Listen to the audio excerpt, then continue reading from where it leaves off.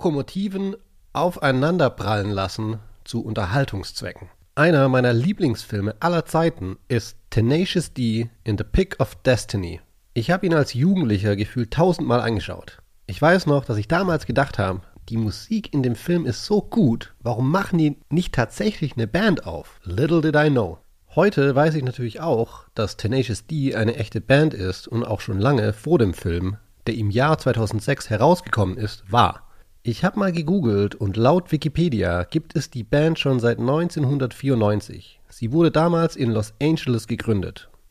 Der Name der Band leitet sich von Tenacious Defense ab. Diesen Ausdruck haben die beiden NBA-Sportmoderatoren Walt Frazier und Marv Albert aka The Voice of Basketball geprägt. Ersterer war selber NBA-Spieler und ein berühmter Defender der New York Knicks. Hier ein paar Sachen, die ich auch herausgefunden habe, dank dem Wikipedia-Artikel. Der Film Tenacious D in the Pick of Destiny hat in der Produktion 20 Millionen US-Dollar gekostet, aber nur 13,9 Millionen eingespielt. Jack Blacks Gage für den Film war anscheinend 12 Millionen. Er hat sich aber laut dem Wikipedia-Artikel mit 1 Million zufrieden gegeben und diese mit seinem Buddy Kyle Gass geteilt.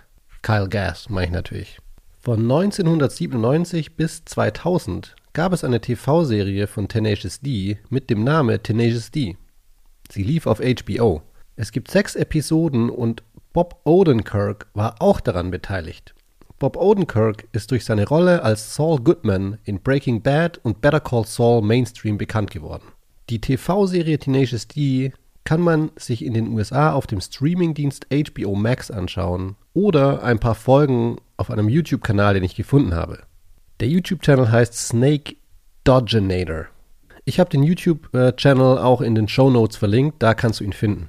Im Jahr 2001 hat die Band ihr erstes Studioalbum Tenacious D auf den Markt gebracht, mit einer vollständigen Band. Und der Drummer der Band war damals Dave Grohl, der von 1990 bis 1994 Mitglied und Drummer der Band Nirvana war und die Band Foo Fighters gegründet hat und bis heute in ihr spielt. Tenacious D hat außerdem angefangen, im Jahr 2018 eine animierte Webserie auf YouTube zu veröffentlichen. Es gibt 6 Episoden, die man heute alle auf YouTube anschauen kann. Auf dem offiziellen YouTube-Channel von Tenacious D. Die Mitglieder der Band sind bekanntermaßen Jack Black, der mittlerweile ein berühmter Hollywood-Schauspieler ist, und der hierzulande weniger bekannte Kyle Gass. Letzterer ist unter anderem auch Schauspieler und hat zum Beispiel in dem Psychothriller Braindead und in der Folge The Abstinence der legendären Comedy-Serie Seinfeld mitgespielt. Er hat Schauspiel an der UCLA studiert, hat dort den Schauspieler und Musiker Tim Robbins getroffen und hat sich dann im Jahr 1982 seiner Gruppe The Actors Gang angeschlossen. Dort trifft Kyle Gass dann auch Jack Black und befreundet sich mit ihm an. Seitdem haben sie nicht nur Tenacious D zusammen, Kyle Gass hat auch in einigen von Jack Blacks Filmen mitgespielt. Zum Beispiel Year One, Kung Fu Panda, Shallow Hal, Saving Silverman oder The Cable Guy.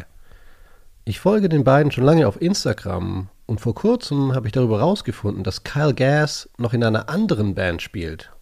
Sie heißt Trainwreck with Kyle Gass. Ich folge also auch der Band auf Instagram und vor kurzem hat die Band ein Bild gepostet, das 2 Züge zeigt, die aufeinander zurasen. Darunter steht, dass es früher in den USA wohl ein beliebter Zeitvertreib war, 2 alte Züge vor Live-Publikum zu zerstören, indem man sie auf demselben Gleis aufeinander zufahren lässt und es so zu einem Crash kommt. Das habe ich natürlich gegoogelt und es stimmt. Das war früher in Amerika ein Ding. Ich habe einen Artikel gefunden, der das Ganze ziemlich gut beschreibt. Laut dem Artikel wurde einer der ersten Live-Zug-Crashes im Jahr 1895 organisiert von einem gewissen A.L. Streeter.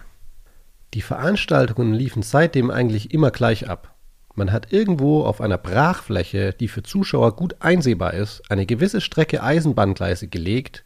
Dann wurden 2 alte Dampfloks von jeweils einer Seite auf die Gleisstrecke gehievt, sodass sie sich gegenüberstanden. Dann hat man 2 Lokomotivführer angeheuert, die mit höchstmöglicher Geschwindigkeit aufeinander zugefahren sind.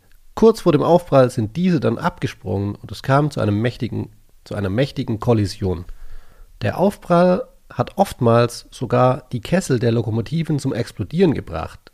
Ganz zur Freude des anwesenden Publikums natürlich. Das Ganze war zwischen 1895 und den 1930er Jahren eine beliebte Form des Entertainment in Amerika. Bei den Events sind oftmals auch Menschen gestorben oder verletzt worden durch herumfliegende Lokomotivteile. Nach dem Crash war es üblich, dass die Zuschauer zur Aufprallstelle gelaufen sind, um ein Stück von einer Lokomotive als Souvenir mitzunehmen. Der Artikel, den ich gefunden habe, beruft sich auf einen Historiker mit dem Namen James J. Reisdorf. Dieser hat ein Buch mit dem Titel The Man Who Wrecked 146 Locomotives, A Story of Head-On Joe Connolly geschrieben. Man kann es auf Amazon kaufen. In dem Buch wird die Geschichte von Joe Connolly erzählt, der das Veranstalten der Lokomotiv-Crashes zu einer Karriere gemacht hat. Laut dem Artikel hat er über 70 solcher Veranstaltungen organisiert. In einem Interview im Jahr 1933 hat er gesagt: I believed that somewhere in the makeup of every normal person there lurks the suppressed desire to smash things up.